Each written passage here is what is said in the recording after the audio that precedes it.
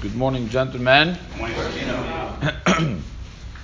So we've spoken about the halacha that you cannot say Shema Shema, whether it's a word after word or if it's pasuk after pasuk, and other texts like Modim and many other texts. I saw a very interesting she'ela this morning. What happens when you're reading Shnai Mikra ve'echad Targum and you get to the parasha of Shema? How do you deal with this? Because you're going to be reading basically Shema Yisrael Hashem Elokeinu Hashem Echad, Shema Yisrael Hashem Elokeinu Hashem Echad, and then the Tirgum, the translation of Shema Yisrael Hashem Elokeinu Hashem Echad. Are you allowed to say it? You're not allowed to say it? How do you deal with this? So, when we spoke about this halacha, we mentioned the Yerushalmi. The Yerushalmi says that this is all betzibur. It's all if you do it publicly, but if you do it privately, it's basically between you and yourself. In other words, Chachamim didn't make a gezerah for you, they made a gezerah for you. Somebody is listening to you saying Shema, Shema twice. It may be, Chachamim were concerned that someone may think that you are talking to two different divinities.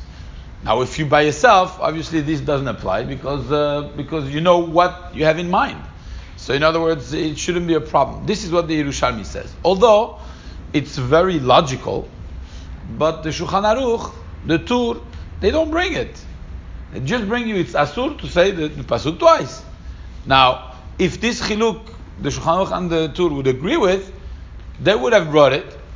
So it stays a safek if you want. It's not clear. Just to say that we posek like the Yerushalmi, it's a little difficult to do. So although Shnai Mikra ve'echad Targum, you do it privately, the she'ela stands. We need to add some salt and pepper to this. You could use the Yerushalmi, you need to add some more sfekot.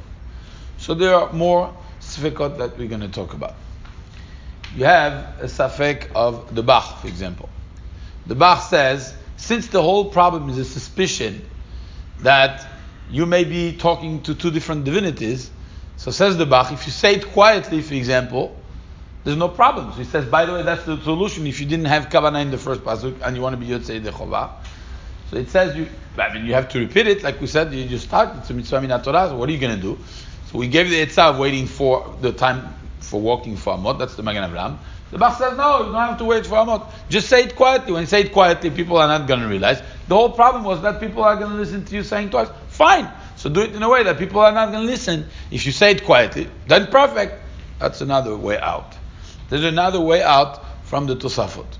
Tosafot says, if the whole problem is that people are going to think you're talking to two divinities, we are talking here in a situation where you are Yotzei Dechovah, which means Kriyat Shema be'onatah, Kriyat Shema at its time. If you do it outside of the frame of Kriyat Shema, the Chachamim put of 3 hours, this problem would not apply. It's only when it's the time for Kriyat Shema. If during the day you want to say Kriyat Shema 500 times, then you're okay. Like there's a famous etzah, they give a good advice. Someone who wants to fall asleep, you should say Kriyat Shema several times. If you can't fall asleep, that's a sigula to fall asleep. Not because there's a special sigula with Kriyat Shema, because it gets boring after a while, and I guess you just fall asleep. But it's better to fall asleep saying Kriyat Shema than counting sheeps. So it's a little bit better. Can you say Kriyat Shema time after time? Yes, you could. Why? Because it's not onah. That's not the time. You're already Yotzei Dechovah. So putting all this together, when you talk about Shnai Mikra ve'echad Targum, and you get to this, the best way how to do it would be getting all this together. You have the Yerushalmi, privately it's okay, but we have a safek. You have the Tosafot, when it's not its time, or you're already Yotzei Dechovah, that's okay, you could say it. And you have the Bach, say it quietly. So that would be my etzah. If you say Shnai Mikra ve'echad Targum, it's only once a year.